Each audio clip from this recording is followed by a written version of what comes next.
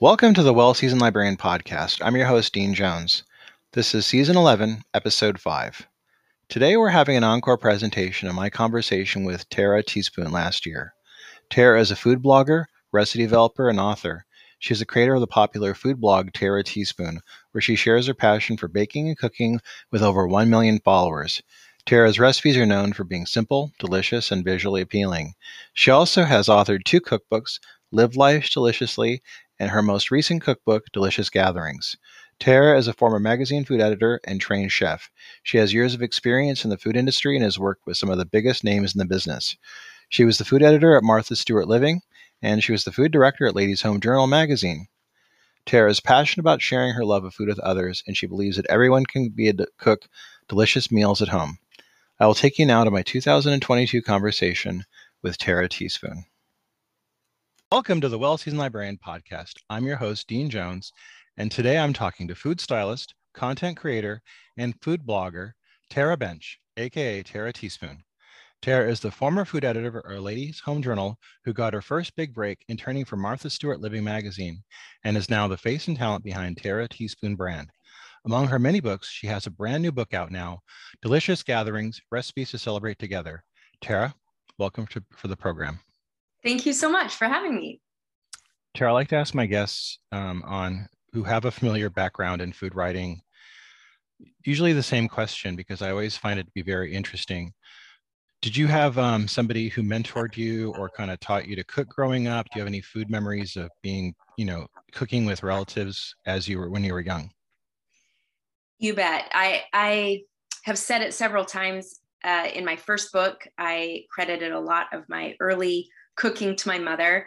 And I would say she's probably the biggest mentor just because I started out with her from a very young age, following her around the kitchen. She'd give me little tasks and she really taught me how to cook. And she's very good at teaching skills and allowing me to try things. And so as a child, I was allowed to experiment and to do little tasks and create dinner with my mom. And so I felt that sense of accomplishment and learned how to cook step by step. And I love that. And I do credit a lot to her.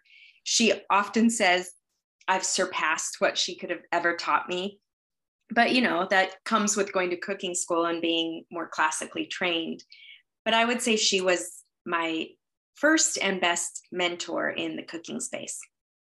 Do you have any favorites that you used to make when you were young? Yes, we baked a lot. So I loved making bread with mom. I mean, the payoff is the best, right? Yeah. You get that smell of homemade bread and then delicious warm bread with butter on it.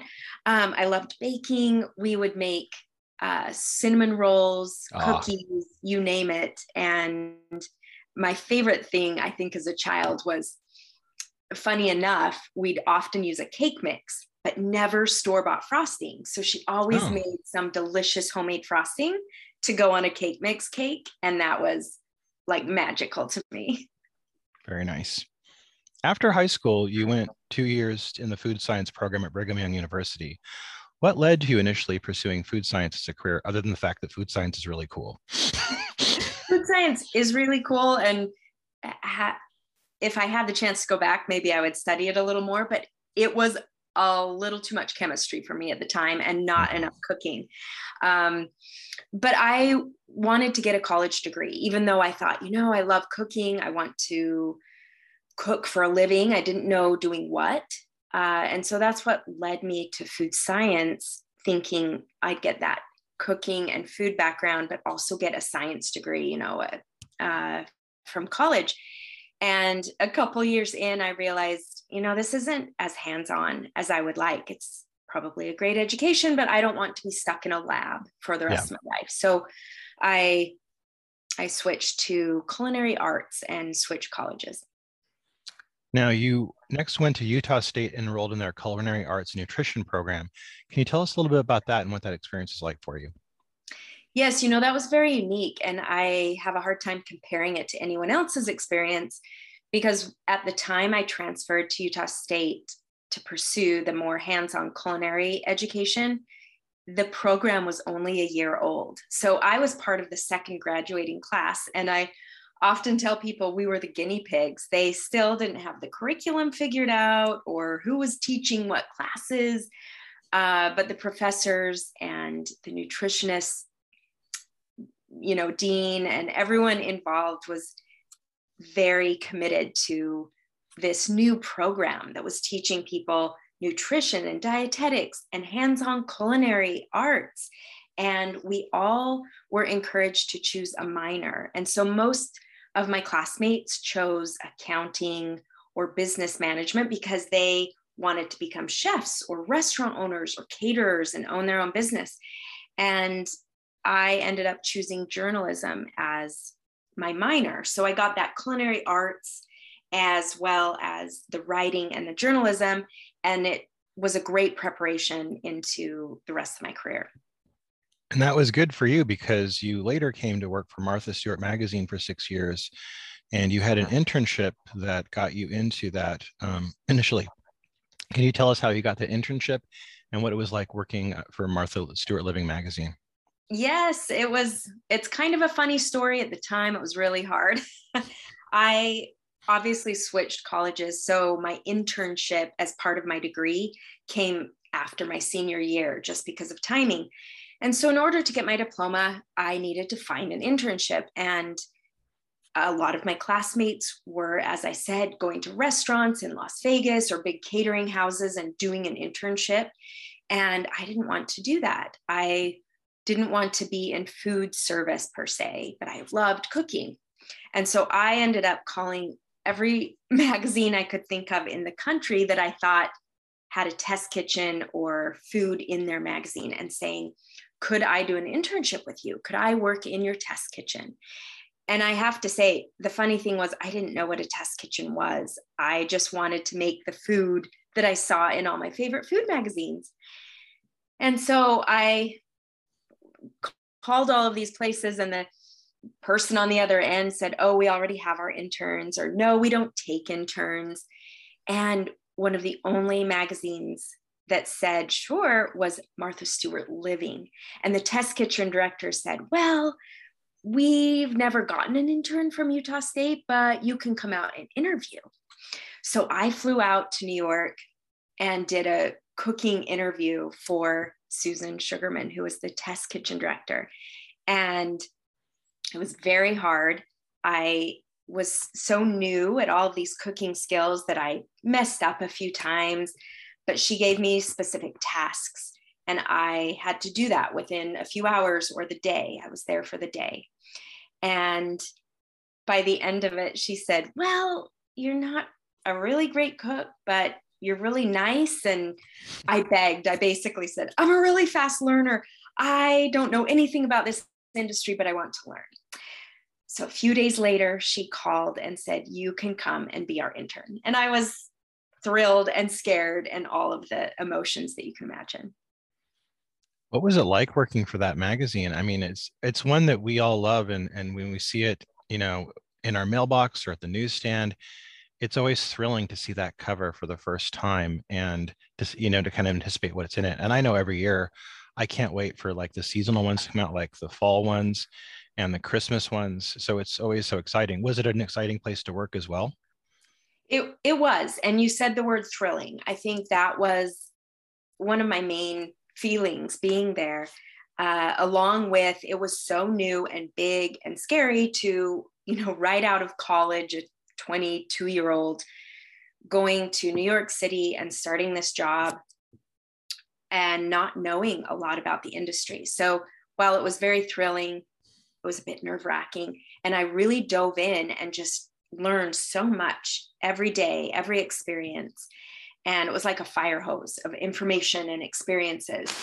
But like you said, it was that many years ago, it was still a very iconic magazine as it is today. Oh, yeah. And yes, you wanted to see what was on the cover. You wanted to see what they were going to teach you in that magazine. It was fantastic. And I remember going and loving to see the back end of creating, Turkey 101 or how to make the best chocolate pudding or how to make foie gras in your kitchen, all of that. It was esoteric. It was accessible all at once. It was exciting.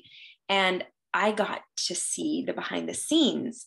And not only that, I got to be a part of it. And I was testing those recipes for the editors, and I was learning how to do food styling and recipe creation from these people that I thought were the best of the best. And at the time, they really were. That was the best of the best in the food lifestyle arena. Now, you later would become the food director for the prestigious and well-regarded Ladies' Home Journal. Was this when you began to see yourself as a food influencer? Good question. Food influencer. I probably fought that term for a while, but I was so proud and loved being the food director at Ladies' Home Journal. I probably didn't even realize this when I first started the job, but I came to have such an appreciation for the legacy of that magazine. It was one of the first women's magazines in the country. And when I got there, it was almost 130 years old. And I am so sentimental. I love history. And once I learned more about the history of that magazine, I just was so dedicated and fascinated to its cause, sharing stories with women, sharing teaching moments with women, helping them make an everyday dinner in their homes for their families. And I got to create that content, and I loved it. And I loved sharing that history and those values. And I was really sad when they closed the magazine. It was about 136 years old when they shuttered that magazine. But yes, I loved being a part of that small team that created that legacy and kept that momentum going. Now, you went on from this to become a very influential, well-known food blogger. How did this come together for you? Well, I have to say, I featured many food bloggers when I was the food director at Ladies' Home Journal. We started to say, hey, these food bloggers are interesting. Let's put them in the magazine. So we would share some of their recipes and feature food bloggers. And I loved my job. I loved what I did in food publishing and in print. And I often said, oh, I would never want to be a food blogger. And so that's the funny thing, because I'm now a food blogger.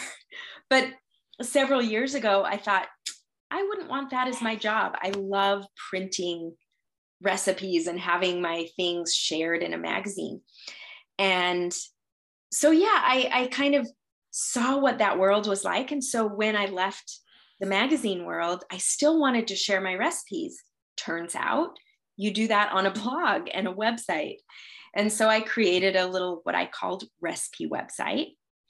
And a few years later, I had a sweet friend who had a great marketing background that said, Tara, you're a food blogger and you can monetize this, and this can be your profession.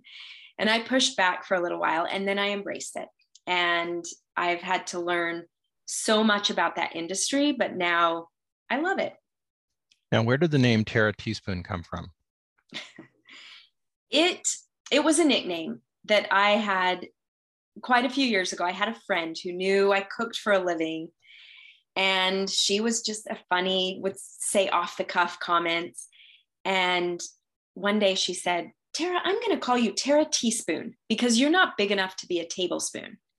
And it's true. I'm not even quite 5'2" in height. And so she kind of hit the nail on the head and gave me that nickname. And years later, when I was creating a food brand, I kind of reverted back to that nickname.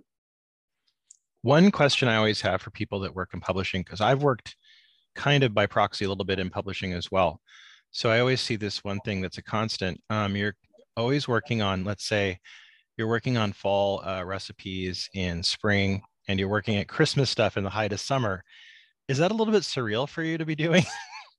That's a good question, Dean. And, I'm so used to it. After over 20 years in that industry doing that, it seems normal. But yes, I think it is kind of funny that I'm creating Halloween ghosts and witches and making Thanksgiving pie, usually in July and August.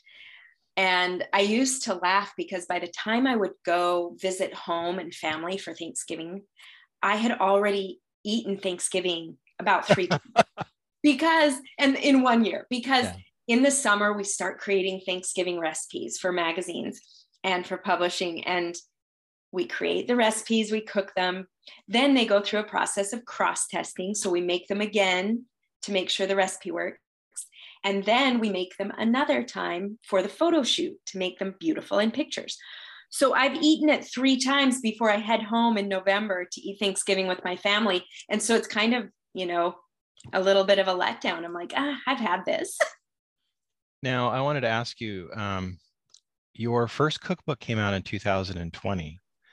This was the beginning of your quarantine, and this I talked to a lot of authors who have who have been doing writing during the quarantine or have had books come out during the quarantine, and they talk about how it was like and the hardships they went through that were kind of unprecedented. This is all kind of new ground for so many of us, and this has been particularly challenging for so many people. So was this and also I want to mention this is Live Life Deliciously, your first big cookbook.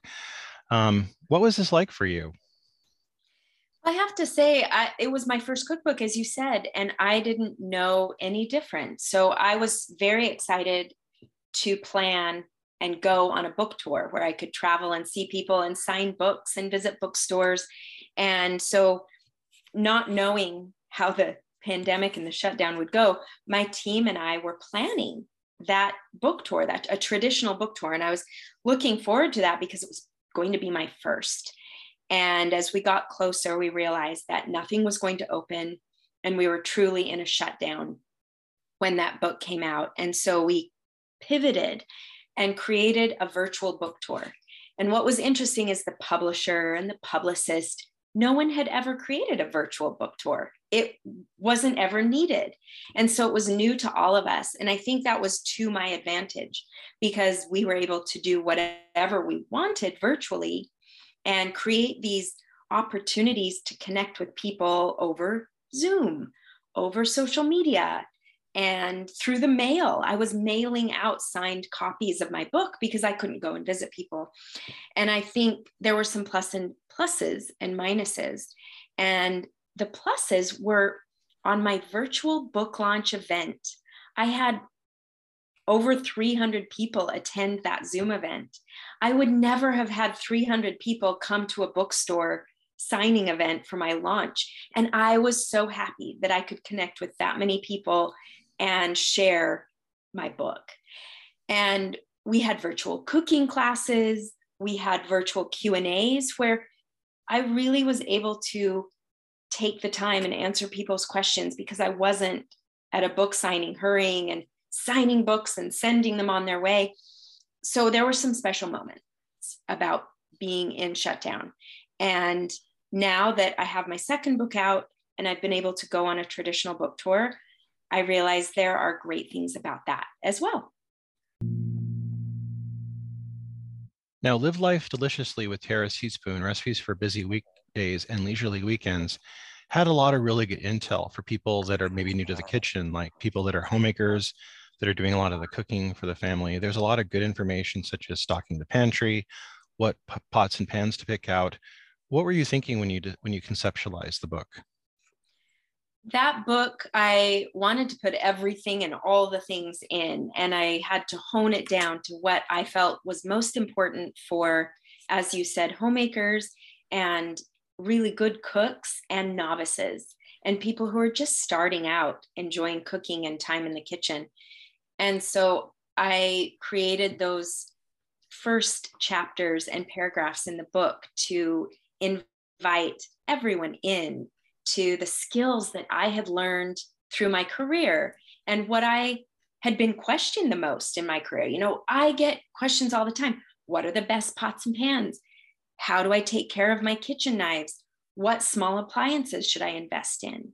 And so I had that opportunity to share that at the beginning of the book to really introduce people to the skills of cooking and enjoying your time in the kitchen. And so that was the beginning of that book. And then recipes that used those small appliances, used your knife skills, and made it fun to bring people together around food. Now, it's a pretty big book. It's also beautiful and very well done. Did you learn anything as far as publishing? I mean, you had a background in publishing already. Did that kind of prepare you for making this book and working with a publisher to create the book? I thought it would. Oh, I thought it would. I thought, oh, I've been in the publishing industry for this long. I can write a cookbook. But I will tell you, Dean, writing a cookbook is very different than publishing 10 recipes a month in a magazine. It was incredibly challenging and I learned a lot. I had seen it done. I'd had friends and coworkers write cookbooks and I thought, I can do this. But creating a book that flows, that you want to flip to the next page, and organizing the chapters so they make sense, and making sure those chapters have a variety of recipes and flavors, that was all a bit of a challenge. And I hadn't had to do that on such a large scale before. And so I learned a lot and found it so rewarding because it really was a birth of this content that I worked so hard on. Delicious Gatherings Recipes to Celebrate Together came out this year in September to rate reviews. Now, you talk a little bit about in the intro about your belief in the power of food to bring people together. Can you talk about that a little bit?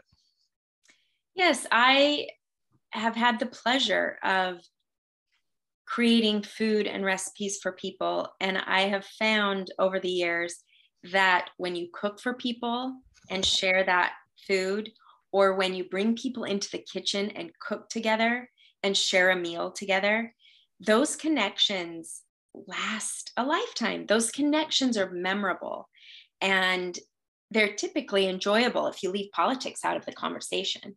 Yeah. But they're special moments and they're special for all ages. Isn't it fun that we can bring kids and grandparents and parents and friends and strangers together around the table and have these moments of connection? I love it. I particularly love the way, I mean, I love the whole cookbook, but I particularly love the way you cook the holiday meals because that's something I was looking at because I'm thinking about that right now. Like, I know most people don't care. They're not even thinking about Thanksgiving and Christmas and stuff. I am. I'm looking at all that going, I got to plan this, I got to plan it.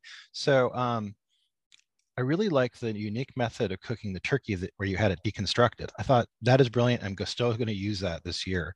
Can you talk that a bit? Because you have a reputation as being Jedi level turkey preparer. So do you want to talk about that a little bit? Oh, absolutely. I have to say, I wanted to put a Thanksgiving dinner in this book.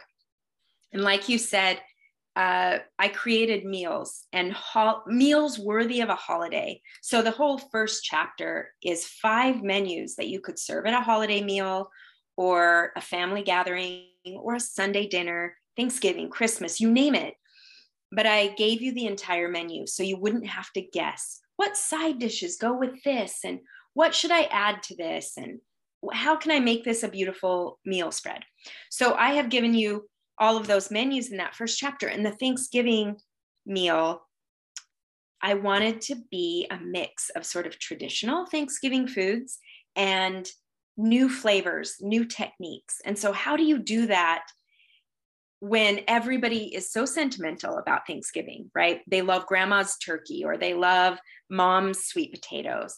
And so it kind of is a mix of all of that, like those sentimental flavors and new techniques. And that turkey is one of my favorite things in the cookbook. It took a while to develop and perfect that recipe. But over the years, I have cooked so many Thanksgiving turkeys for so many Thanksgiving articles that I thought, how can we make this different? We run into the same challenge every year. The oven is taken up by a turkey that has to cook for about 3 hours. Yes. Right? And then how do you make the rolls? How do you roast the vegetables? How do you do all of this? It's hard. And people do it every year, but something's cold or something has to sit and dry out while the oven's being used. So this method of breaking the turkey into 5 parts instead of cooking a whole bird makes the bird to cook faster. So a whole bird, it takes a long time for the heat to penetrate into the center and then brown the outside and have this perfect bird. And that's why it takes 3 hours. So by breaking it down and spreading it out on a sheet tray, you still get the same flavors and you get the same drippings for that lovely gravy, but it only takes about an hour in the oven. It's incredible. I mean, and that's, I mean, God, compared to some of the stuff I've done in the past, I'm just thinking this would be such a revelation to have. I'm so grateful for this because this really is going to be a game changer for me this year. So thank you. Good. I love holiday meals, but I also have a real soft spot for Sunday dinners. When I was young, we used to go to church, and then afterwards we go to Sunday dinner at the grandparents' house, and that always is something I loved. And I try to recreate that for my family. And I love your section in the cookbook where you talk about this. Do you want to talk about this a little bit and how Sunday dinners are kind of important to you growing up and how they're important to you now? Thanks. And I am just so touched that you have the same experience, I think, as so many people around Sunday dinner. And, I think there's articles written about how we're losing that Sunday dinner tradition, but there are other ways that we're gathering and connecting to people. But back to that Sunday dinner, I grew up that way as well. We would go to church and then we would have a really delicious meal that maybe was simmering in the crock pot or roasting in the oven. And the flavors were always so tasty, and it was just comfort food and special food because mom had the day to cook instead of rushing off to all of these tasks. And so recreating that again, I wanted to bring that familiarity and that comfort to Sunday dinner, but we have so many new flavors, and I think people eat differently now. We have more vegetables and fresh flavors and whole foods. And so how do you combine all of that? And so, of course, in my Sunday supper, I have a pot roast. And it's a very simple pot roast with just rich flavors, simple flavors. You've got the carrots and the onions cooked in with the juices of the meat. And so that's that classic flavor. But then I added a fun salad. It's my take on a Waldorf salad. And I grew up with my mom's Waldorf salad that was so yummy. It was celery and grapes and apples and all chopped up and then tossed in sweetened whipped cream. So it was almost like dessert. That sounds good to me. Yeah, it was great. So that was a memory for me. And I just wanted to update it and make it a little more sophisticated. So you'll see my Waldorf salad with radicchio and buttermilk dressing. And it's really nice to share with people. And the rest of that dinner is homemade bread. It's a savory dill bread that's delicious. Some creamed spinach, because who doesn't love creamed spinach with roast beef? And then we often had mashed potatoes and gravy. But I thought, what's a little more modern and maybe quicker to make because we're not always cooking all day? So I did some sheet pan potatoes, and I thinly sliced potatoes and roasted them on a sheet pan with thinly sliced onions. And it's this delicious savory side dish. And you get the crispy bits and the buttery soft bits of potato all at once. And to top it off, I did some green beans because we always had green beans with loads of butter on. Mm-hmm. But to sophisticate that and update it for today's cooking, I did a nice shallot vinaigrette over some sauteed green beans. So it's, as you can see, it's kind of mouth-watering and comforting, but updated and fresh for Sunday dinner. I'm getting hungry, and I just had breakfast. I can't believe it. I really love the dill bread too. I haven't tried it yet, but I'm gonna make it because I'm really looking forward to making that with tuna sandwiches. Oh, it just sounds it's brilliant. So good on sandwiches. Now, I have been able to try some of the recipes. I don't always get to because sometimes I get the cookbooks right before I do the interviews. Oh, good. But yours I've had for a while, so I've been able to actually open up, look through it. And my family, I've made them the banh mi burgers, which I love because I love banh mi anyway. And I thought just this combination together with the chicken burger in there was incredible. The blue ribbon beef and chicken chili we had yesterday, and it was gorgeous. The family loved it. They wanted it again. And I'm going to try today the spiced honey lime chicken, which I have getting prepared. I made the banh mi burgers and the chili this last week for the family to enjoy, and they both wanted it again. What kind of feedback have you had from the book since it came out? Well, I have to say, you're one of many who have made and enjoyed that chicken banh mi burger. And so it's kind of a sleeper hit of the book. I'm Yeah. so excited. I was going to do a traditional banh mi sandwich. And I thought, but that's kind of hard to make. And truth be told, traditional banh mi has pate on it. Yeah. And that is not a frequently used ingredient in most homes. And so I wanted to make those flavors accessible to everyone. And I think it hit the nail on the head. It seems like a lot of people like that chicken banh mi burger, and all the Thai flavors and the quick pickled vegetables are there. So, but yes, I have had some great feedback about the book, and it warms my heart because I really wanted to, like I said, bring some new flavors to people's kitchens while still having the recipes be very accessible. And by accessible, I mean you can go to your local grocery store and get 99.9 of these ingredients. Yeah. There are a few, spices that I use like sumac or za'atar that maybe your local grocery store doesn't have, but I will give you flavor descriptions for those seasonings or sauces and suggest swaps if you can't find it. But really what I wanted to do was introduce people to twists on classics and some what I call new pantry staples. So 10 years ago, we didn't have sriracha sauce in our fridge door. Yeah.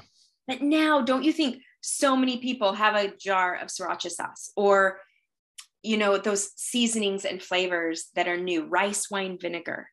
A lot of us didn't have that in our pantries 10, 15 years ago, but it's kind of a new staple. And I want to cook with those things. They bring so much fun flavor and variety to our meals. And so I've used a lot of those new pantry staples in my recipes. Now, the photography, I mean, it's a beautiful book all the way through, but the photography by Ty Meacham is really amazing. Were you able to have any hand in that? I know that sometimes it's difficult for the authors to kind of be part of that process. Were you able to help in that regard? Well, for better or for worse, I wore a lot of hats in the creation of this cookbook. So yes and no. I left the photography up to Ty. He is a very talented photographer and his lighting is beautiful. Yes. And so yes, I left that to him, but I was involved in pretty much every aspect of the art direction and the flow of the book and the creation of each image. So I am not talented in all of those areas. So I brought Ty in to do the photography, and I brought Veronica Olson in to do the prop styling. And that just means she gathered all of the linens and the beautiful dishes, and she created the beautiful scenes that I was able to put the food into. And so all of that teamwork came together, but I did the food styling. So I cooked the recipes and put the food on the set and made it beautiful and garnished it. And I had a team of helpers that were helping chop vegetables and cook things in the kitchen. And then together with Ty and Veronica, we chose the color schemes and the look of each image so that as you flip through the book, nothing is jarring. Everything looks sort of cohesive, but exciting. And you want those images to make you feel like you want to sit down at the table. Well, that job was achieved. Yeah, absolutely. What food writers have influenced you through the years? A variety. I think aspects of a lot of food writers. I have been influenced. I really love Jamie Oliver, the chef from the UK. I've always been influenced and loved his energy and how he gets people excited to cook just by the way he's excited. And I really tried, whether I do it or not, I've tried to share that excitement for things in the descriptions of my recipes and in my books. And so I hope that comes across because that was a great influence to me.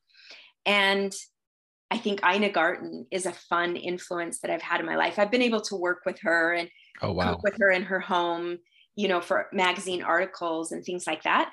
And she has this calming sense in the kitchen, right? Like, hey, let's just come in here. We can all make this, beef bourguignon. It's going to be easy. even though there's technical skills involved, I love the way she presents things in a relaxed, engaging manner. So those are just a few people that I've loved following and thought, how can I incorporate those personalities into my books? I wanted to ask you a question I didn't put on the list, but it just came up as I was talking to you. I was thinking, Martha Stewart Living, you were at them for 6 years, and Ladies Home Journal, both of these things were hugely iconic to the American consciousness. And I don't think that either one of them, I mean, we all have huge respect for Ladies Home Journal. It's an iconic publication that had a huge impact.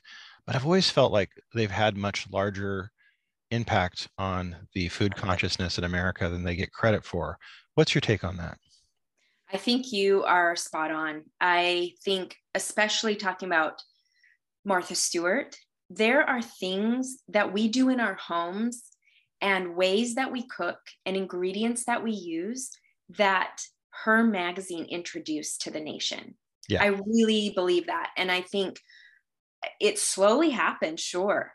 But I think she introduced things, modernized things from the past even, and brought them into our everyday homes in such a unique way that people were excited to, garden in a certain way again, or cook in a certain way again, or use an ingredient that was quote unquote old fashioned. And she modernized it and made it fresh and made us feel like we could do that. And so I think that was very important. And then if you look at Ladies Home Journal as that iconic historical magazine, it really was. I mean, they started out, if you look back at the turn of the century, Ladies Home Journal magazines, they were of the time. They were writing articles telling homemakers how to direct their servants to make dinner and to go grocery shopping, because that was the era. It was, how do you run a home? Oh, you have a whole staff. So how do you manage that staff? And then as the decades went by, it was, how do you use a food processor? What is a food processor? What's a toaster? I mean, this was introducing the nation of homemakers to new appliances and things like cake mixes and canned food. How do we use those in our homes? How do we use refrigerators? And I love that that was how the country and cooking changed and grew and became what it is today. It's from those articles in those magazines. Absolutely. So I know this is an unfair question to ask as you're in the midst of a publication, a publishing blitz for your new book, but what's next for you? Oh, that is a good question. I've had that a few times and I just kind of go blank. I really am in the middle of all this. And I have to say, I'm most looking forward to really diving into creating content on my blog again. I've had to take a break while I write cookbooks and market these cookbooks and be on a book tour. But the blog is where I get to share recipes consistently. And every day, I think I'm excited to start cooking again and getting new content up on the blog. Tara, I want to thank you for being on the podcast. I want to remind our listeners that Delicious Gatherings, Recipes to Celebrate Together, is available online for purchase through major retailers and also at better bookstores near you. So please check that out. You're not going to be sorry. I highly recommend it, especially for the Sunday dinners and holiday portions of the books, which are invaluable. You're going to thank me. Tara, thank you for being on the podcast. Thank you. It's been a pleasure. That was my conversation with author Tara Teaspoon, whose book Delicious Gatherings is available through all major retailers and at all better bookstores. On Friday, we'll be returning to air our 2022 conversation with author Lauren Thomas when we talked about her book, The Modern Hippie Table, Recipes and Menus for Eating Simply and Living Beautifully. Until then, I'll see you at the library.